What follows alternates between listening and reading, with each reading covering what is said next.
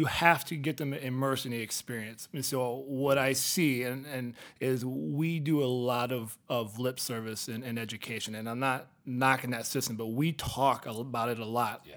And then we go back and nothing happens. And I think it's for a variety of reasons. It's not like a finger pointing thing. And so even like in the workshops that we were talking about is you have to start small. You have to get buy-in. Adults as educators, we're just like our students.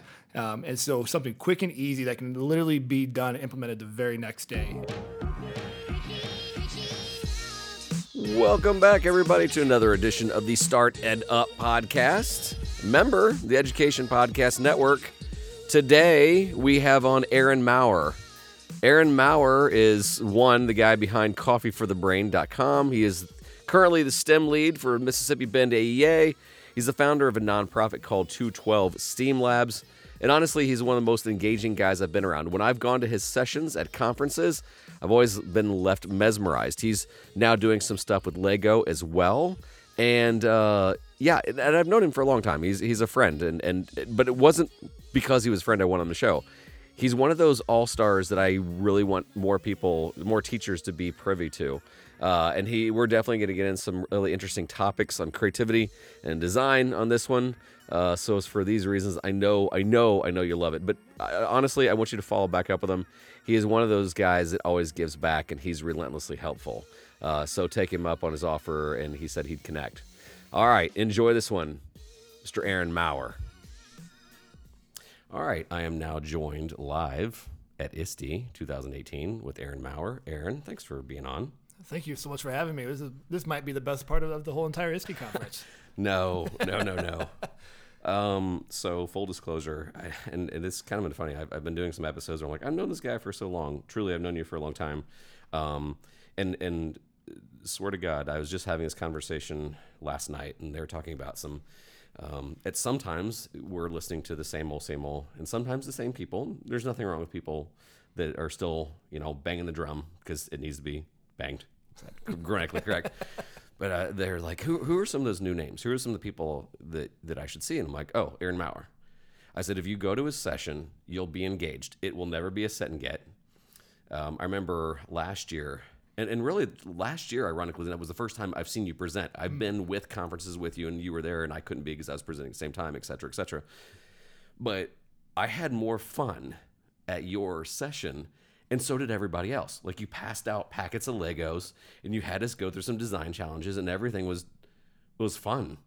And so I this is just my shameless plug for you because you won't do it. But if you're wanting to have a presenter or keynote, Aaron Maurer is one of those guys you're like, wow, that was engaging. And it wasn't this cliched Phil stuff. So this is a really long introduction. Aaron, introduce yourself, tell who or by where you're with, and everything else. Sure. Well, first, humbled and honored by those nice words. My name's Aaron Maurer, the tall, bald, ugly guy, as I tell people. Most people know me through the social media as Coffee Chug or Coffee Chug Books. I've spent 14 years in a middle school in Bettendorf, Iowa, and now serve 21 school districts in STEM, and really just doing a lot of what we were just kind of talking about introduction of, just supporting and helping educators see that they can indeed do this work so they can turn around and do it with their students. Yeah. And now you've kind of, you should always talk about visuals on a podcast. Sure. You're wearing your Lego education shirt. Tell me what you got going on there with Lego. Sure. So Lego has brought back a community of educators, really trying to celebrate the idea of hands-on learning. Yeah. And so we've got educators from all facets of education systems, and really the idea is not so much to push product, even though it's Lego and we all love Lego education and we have those moments of being a kid, but really trying to change the experience of the classroom, and helping kids find the confidence in themselves to learn how to express, learn, and do all those things that we're all working so hard to try to figure out how to make happen. No, I love that. And when you said hands-on experience, and that was ringing true to me, just because here we are at a conference. For the record, I really like ISTE, but sometimes the digital things, there seems to be a loss, right? That sometimes things are disconnected. And by the way, this is not a paid advertisement for Lego, but I will say things like Lego kind of go back to the basics of creativity by doing hands-on. Tell me about your insights on going back to the basics, because I know you know exactly what I'm talking about. Sure. I mean, if we think about like Lego education and just Lego, the product itself, there's a reason that it stood the test of time and everybody has a memory about it because it's tangible. Nothing is permanent. You're talking about prototyping. I can try to build something. It doesn't work. I can easily take it apart and try again. I can express myself however I want. And I think in a lot of classrooms, I mean, we hear those buzzwords of innovation and design thinking, and we can fill in the blanks with 40 other hashtags and words. And really what we're trying to get kids to do is embrace their learning. How do we get them to own that learning? And I think it can't be a carbon copy, brownie recipe effect where, where everybody's getting the same slice. It's how do we bring things to the experience where kids go, this is how I'm going to express, and here's how I'm going to show my learning. And whether it's we're talking Lego, we're talking cardboard. It could be digital. Your entrepreneurial stuff that you're doing. Kids are creating and making, and they're doing those things, and it looks different at different age levels, groups, and goals that we're after. So, and I just had this conversation with Tom Whitby, and Tom's been doing this for years, and he says, I'm a little frustrated. He says, in some ways we've been talking about the same things, and it's still talk. What are some of the foundational things that you think that are that schools wouldn't be afraid of? Because even on the conversation over here, like what I do is a little bit scary and it involves some risks, and so I understand sometimes why some schools aren't ready for it. I think some of the things you're doing, what is that first starter piece to really get them going that like every school could agree that this is good and it's not too scary? You have to, what I have found is you have to get them immersed in the experience. And so what I see and is we do a lot of lip service in education, and I'm not knocking that system, but we talk about it a lot. Yeah. And then we go back and nothing happens. And I think it's for a variety of reasons. It's not like a finger pointing thing. And so even like in the workshops that we were talking about is you have to start small. You have to get buy-in. Adults as educators, we're just like our students. Yeah. And so something quick and easy that can literally be done, implemented the very next day. And once that happens, that I think to me that forms a catalyst where then all of a sudden they see the light bulb, they see the smile, the excitement go off with kids. They see 40 different answers and they're all, quote unquote right. And so then, okay, so now what's next? Give me more. And so it's not this big monster concept. It doesn't require money. It doesn't, there's a lot of things that are out there that are good, but it's how do we get them, to sit there and go, I can do this. And I think it's little baby steps. And I think sometimes we see the big stuff. And that's one of the things I like about your presentation. I haven't been to this year's, but last year you had like really practical things. The one that stood out to me the most was when you asked your kids a long time ago, make a phone with Legos, and they showed you the single thin layer brick, and like that's a phone, because like our phones were the receiver, but you had simple practical things. But going back to what you said, like the thing I love about like conferences like this, ISTE and ASCD and the other bigs, is that there's that church camp moment, and. We're sitting around the campfire singing Kumbaya, and we're like, I believe this time. Yeah. And it's so fun, and all this explosion of ideas and possibilities. And then you get back home, and like I agree, like we're not throwing stones. It's just because all of a sudden, what gets in the way? Policy. The way we've always done it. Oh, did you go over your student handbook? Oh, did you do this? Oh, did you do that? And then all of a sudden you're like, wait, what was it going to do? And I know at my ripe old age at 46, if I don't do it like right then and there, like I'm going to forget about it. Yeah. So I agree, but what you're doing is practical, and whether it's with Legos, whether it's I remember I was just at a conference not so long ago, and they go, hey, we're going to do the spaghetti challenge, and I tried not to roll my eyes because I'm like, here we go again, but most people hadn't done it. Yeah. And it got everybody engaged, and it got everybody thinking, and just simple practical things like that. I just love, and I would want and encourage any teacher to do that more. Tell me some of the other things that you got going on. You've got a nonprofit. And that's also been a learning experience as I'm starting to learn myself. Sure. Tell me about that. Sure. So I have a nonprofit called 212 STEAM Labs, and the goal was to, now that I help support school districts in STEM, I still wanted to not lose sight of what it feels like to be a teacher in the classroom. I didn't want to be a talking head. I wanted people to know in the work that I do, whether I'm speaking at conferences or working with the school districts heavily in that work, I want them to know like that I get what you're going through. So the goal of the nonprofit was to create a safe space outside the school day for kids that want to explore all things STEM and STEAM and coding, and we have all sorts of classes. Because what I find is as a student, you can find anything you want when it comes to music. You can find all sorts of city symphonies and music and band and all that. You can find, as a student athlete, you can find individual trainers and travel teams. But if you love, say, coding, for an example, where do you go? I mean, you can find stuff online, but what in your community, right. Anybody listening, like where would a kid go for more of that? And not just like 2-day yay fun summer camp, but like in-depth pushing. So that's what we tried to create. And it was awesome. And through there, I've learned more through failure than I have success, but the kids were absolutely phenomenal. And probably the biggest thing I learned is creating these safe havens. We talk about it like learning spaces in your classroom, like this space where kids feel comfortable to embrace who they are. And that's when they go. Talk to me about the learning curve, because I too am starting things, and all of a sudden I started like, wait, what do you mean I have to do legal on this? Yeah. And what do you mean I have to do? Yeah. I mean, I got into it because I wanted to continue to teach. Yeah. At my core, it's what I feel. Right. And I realized very quickly I'm terrible at business. And I also realized, and terrible in the sense that I went into it with zero background knowledge. Not that I can't learn it, and I will learn it. But I also... I don't really enjoy it. Like I learned a lot about myself. So it's interesting. Like when even kids come into like the classes and I'll have a student or a parent say, well, Bobby really just doesn't like coding. And I'm like, awesome, high five. And the parents look at me like I'm crazy. And I'm like, they're like, what do you mean high five? I'm like, we just helped him figure out this path isn't for him, but what's the next path? Yeah, and we're doing awesome. it at the age of 8, 9, 10. Like, so you're not going to college spending $3,000-$4,000 for credit and then realizing that's not really a good fit for me. Right. So it's the same thing in this, like the business thing. I was like, I don't like this, but there are people who love it. Like, so now how do I mark it up well, or just telling the parent like, hey, if he was going to major in this in college and then decided he didn't like it, I just saved you $25,000. Exactly. That's what I said. Yeah, you still got these kids got 10 more years to figure out what they like. Absolutely.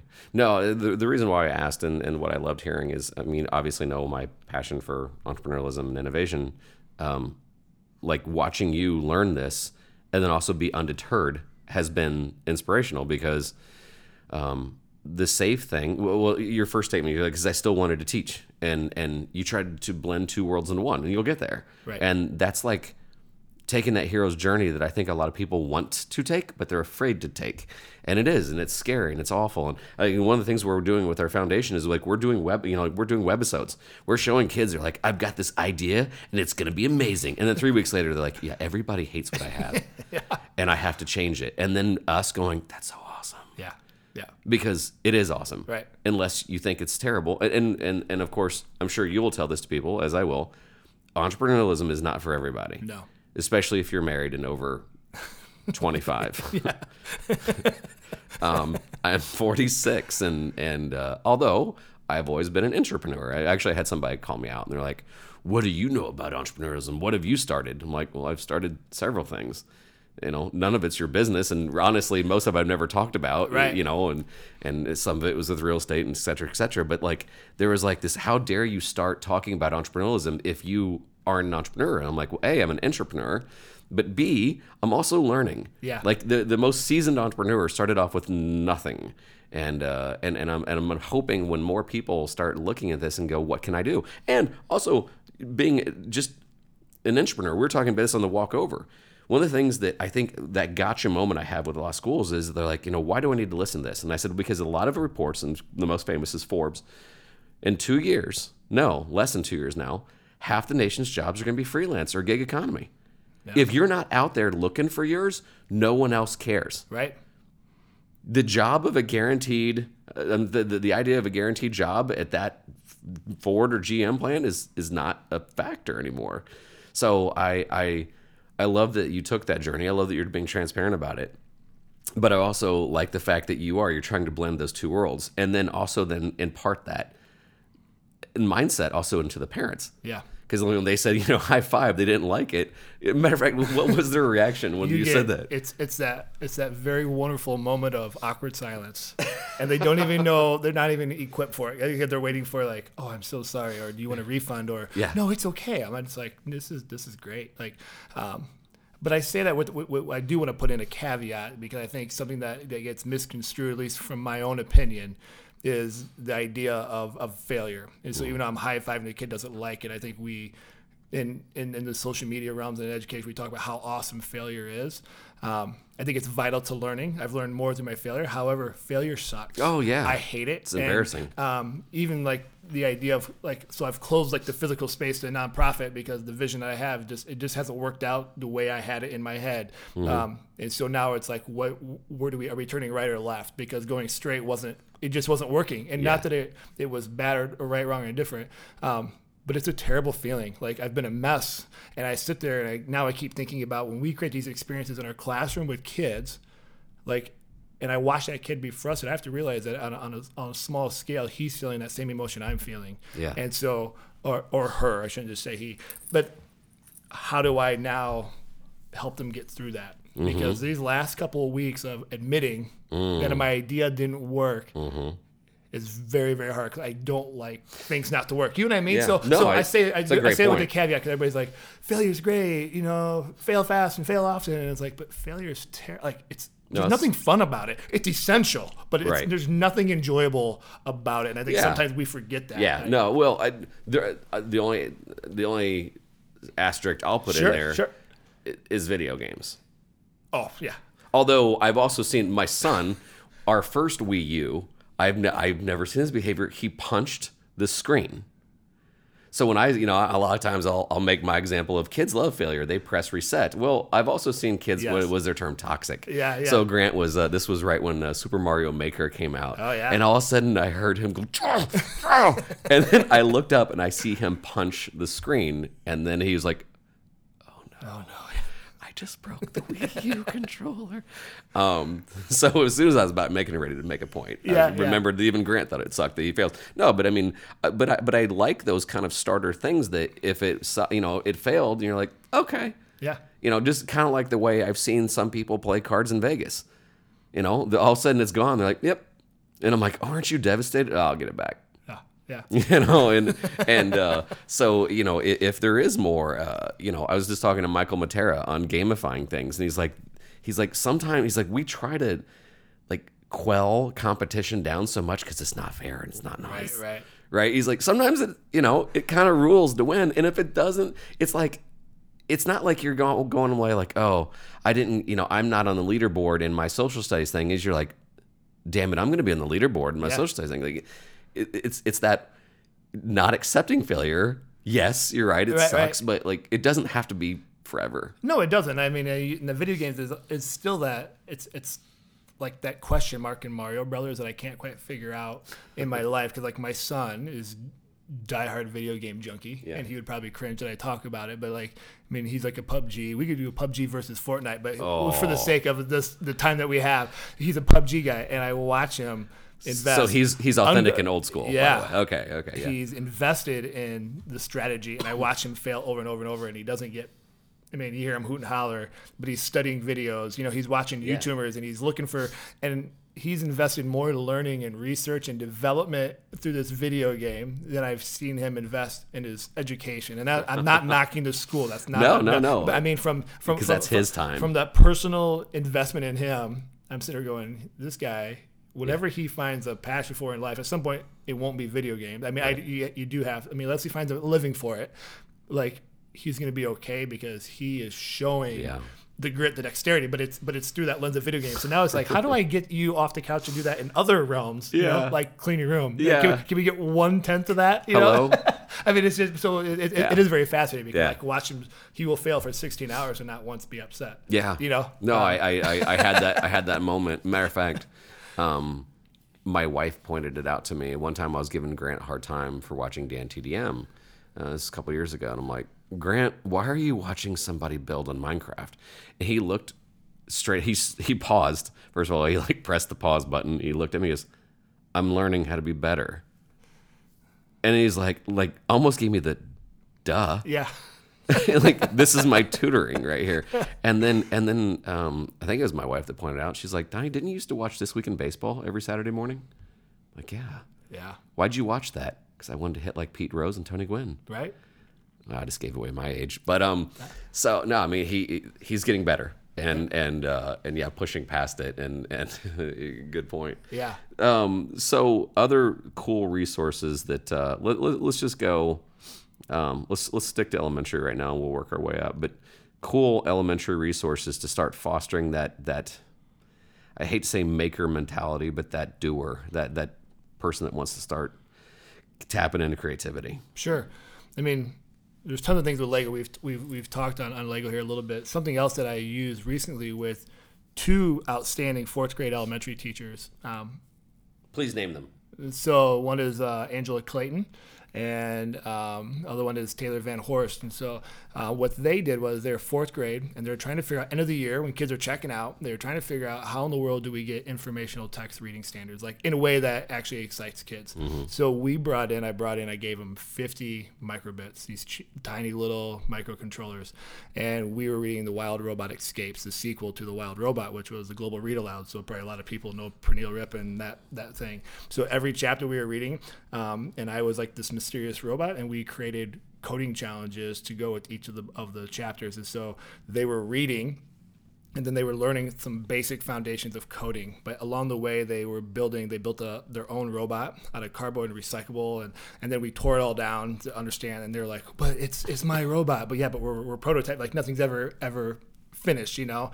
And then they were going through, and then we started teaching them just real simple things in Mate Coach is drag and drop. Mm-hmm. But the kids were like, "But I want them to talk." And I'm like, "Well, there's a way." Mm-hmm. And I had fourth graders coding in Python through informational text reading while they're also doing their reading, and with two teachers that have never done anything, and they just took it on.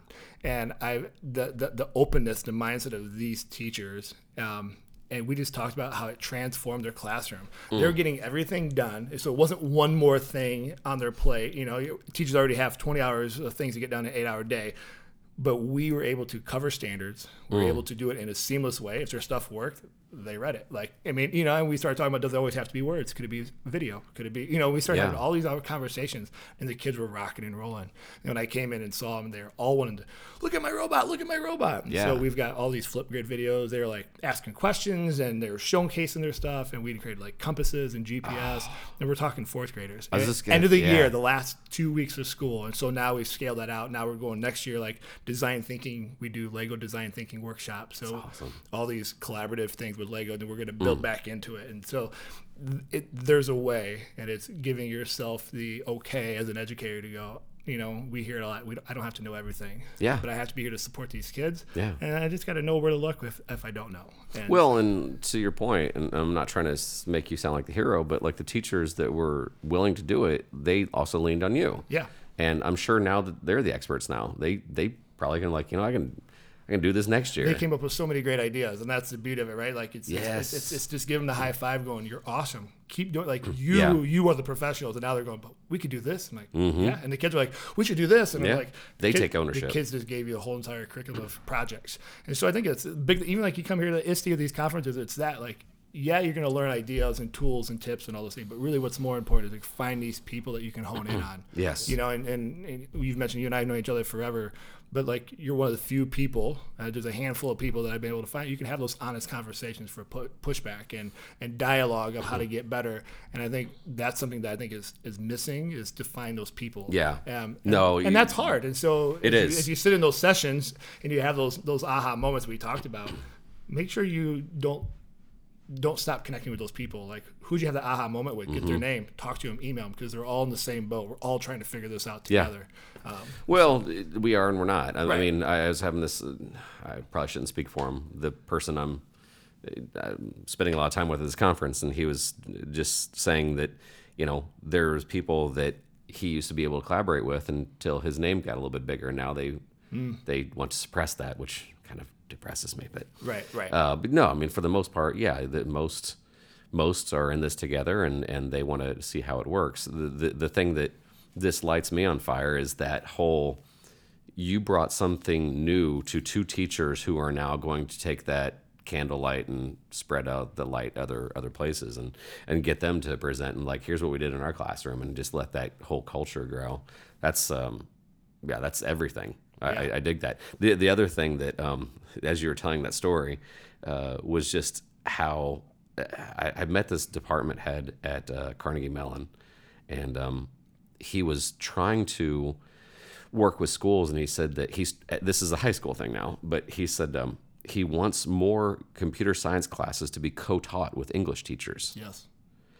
And so he's like, there's this long pause because you may be asking why. And it was annoying. This was and I'm not casting doubt on this conference, but this was at South by Southwest EDU.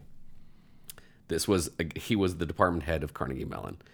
This guy should be filling the house. Right. There was like 15 people there. It was heartbreakingly, and he was talking about AI and all this other cool stuff. Like, he was like this, and can't try to remember the guy's name, but he's like the head of also of AI, and I'm like, I'm hanging on every word he's got. But anyway, he says one of our missions is I'm trying to get more high school CS teachers to co-teach with English teachers, and he says because we need to start looking at things differently. He says, no offense, but sometimes our CS people aren't the most creative, aren't the most empathetic, and he says, and also we have to start talking about ethics. Just because we have been so fascinated on if we can, we haven't paused and said, but should we? Right. Is it right? Is it ethical? Valid point. And it's actually weird. This guy was kind of scaring me about how fast AI was moving. But like, same thing. Like, you were doing you and the integration part that you were used to, but now you've evangelized and you've made these teachers now not only adhere to it, but now they're almost like, I'm sure that they're nice, and they're like, okay, you know what, Aaron, this is awesome. We got it. Right. And you know what? We have this, and this, and this, and they have everything else. And now you can go focus on those next teachers. Yeah. And I just, that to me is how change, not to me, as that is how change works. And I don't know. I love that story of how you just kind of converted the whole thing. Yeah, and they're going to be such a catalyst for their own building too. I mean, now as those kids are talking and they talk to their brother, you know what I mean? Yeah. Like, it infiltrates, and it infiltrates in a good way. Like, it's it's kind of like the idea virus of like Seth Godin stuff, but like in a small education setting, like they're going to go like these 50 robots that were doing things. Like, everybody wants to know what is going on. Yeah. Like, and it's kudos to them for making it happen, creating the space for it to happen. Yeah. And it's and having the willingness to go, I have no idea what I'm doing, but this is going to be awesome. And to own it and but not use it as a barrier to not do it. Like, they use it and said, okay, now help me figure some of this out so I can be helpful to the students, so I can actually functionally show the teacher. Yeah. You know what I mean? And that's like, there's that mindset, like, we need more educators like that. Okay, not that I'm slamming, because I'm not exactly from a state that is Silicon Valley, but tell everybody where you're at. And we're in Iowa. Yeah. Good old state of Iowa. Yeah. And I mean, I was hoping maybe there'd be some people like, well, he's probably in Palo Alto, or he's probably in Boston. Now you're in, is it Bettendorf? It's in Bettendorf. Yeah. And B-town. And you got communities, it's right next to a nice, huge family farm. Yeah. And it's awesome. Yeah. No, I love pointing it out, because there was a friend of ours that was doing some really cool things in South Dakota, and he even said, he's like, and he said this with some degree of pride, he's like, there is no more irrelevant state than South Dakota. He's like, we're known for nothing. Right. And so it was just kind of funny, and well, actually, I guess Mount Rushmore. But I mean, he was like, obviously, he was making self-deprecating humor, but he's like, but he thought that was a badge of honor, because when you do really cool things where people don't expect it, right, you're winning. Yeah, you're winning. Absolutely. You're winning. Okay, so I love this conversation, and especially so some of these resources, some of the things you're talking about. Where can we find them? So I've got a blog, Coffee for the Brain, and it's all things nerdy. One of the things that I try to do, and everything in my own learning, all these things are documented. I blog, I have ton of YouTube videos. They're all nothing fancy, nothing polished, but it's just the goal is to people can log on, see it, and then use it. And as long as it inspires one other person to go out and do. So the blog is designed just for that. It's food for thought. There's ideas that kind of create some pushback, but really there's just a lot of like, here's how you use hot glue to create, Lego modes that light up with LEDs, and here's a video on how to do this. And it's just the goal is just to continue to get people to see that it's okay to share, because I still think as much as there's a lot of sharing, there's a lot of amazing people out there that aren't confident in sharing. And so if we're going to push that, we got to model it. No, and so I'm trying to model those things, and it doesn't have to be this final fancy production. My YouTube videos are about as low key as you can get, right? But they work. So no, I dig that. Yeah. I mean, obviously, we both kind of have a reverence for both people like Seth and Gary. Yeah. And that's the one thing that really struck a chord with me finally with Gary. He's like, don't worry about creating content, document what you do. Yeah. And my fear of having everything produced beautifully. I mean, somebody asked me the other day, how do you find time to do all these podcasts? I'm like, dude, they're 30 minutes. Well, but all that extra time it takes. I'm like, okay, if somebody accidentally says, oops, I shouldn't have said that, or please edit it out, now I'm like, oh, that's 2 more minutes of editing. For the most part, I put an intro, I put an outro, and I try to, almost in a Joe Rogan format, like just have a conversation. Yeah. So I'm like, I don't want it to be perfect. I want to have conversations that are hopefully positive, and people to go, dang, I need him. Who's this guy, Aaron Maurer? I need to connect with him. So yeah, that's my last shameless plug for you, bud. And it's fun to document and get more teachers to do it. I will say, and this is my last bit, like in my class this year, I think there is now 7 different podcasts because the students are like, why do you get to talk to him? I want to talk to that lady, or I want to do. And so all of a sudden a podcast. And so as God's my witness, Grant comes up to me. And by the way, I hope Grant, if you're listening, buddy, I'm going to hold you to this. So my 8-year-old comes up to me. And so Ava now is starting to kill it. Ava's podcast it's going to be passing mine. And so Grant goes, why don't I want a podcast? And I'm like, why? He goes, well, I want to talk to really cool people from YouTube. And of course it's like Sure. YouTube. And I said, okay. I said, what's your format? I don't know, but I want one. I said, no, that's not going to fly, Grant. What's your plan? He says, okay, well, I think I just like to ask him a lot of questions about things you didn't know. So I was like, okay, so what's the title of your show? I bet you didn't know. I'm like, you know what? Let's go with it. Yeah. So credit the kid. He started making a list of 20 YouTubers that he wanted to contact. Like looking over the list, it's not going to, Right. Good luck, kid. Right. But no, it's just been fun to see them wanting to be creators, and then again, like you were talking about, not have to worry about it being too polished, just doing it, man. Right. And I think there's a real value in that authenticity. I mean, there's so much polished stuff. I always say there's in social media there's a lot of polished turds, and so just keeping it real and authentic. And I think no matter what you do, like as long as you're authentic and real, people will see that. Absolutely. And that's where the magic happens. Yep. So, all right, tell everybody where they can find you. Yep. So once again, Coffee Chug Books on Twitter, Coffee for the Brains, my website, and you can find everything else right there. Aaron Maurer, it has been a pleasure. I like having conversations that are fun. So thank you. Sometimes I sound angry online. I'm not. So thank you for allowing me to have this breath fresh air. Guys, follow up. This is a guy that I'm telling you, he's been doing it. And every time people leave his session or work with him, they go, you know what? I can do that.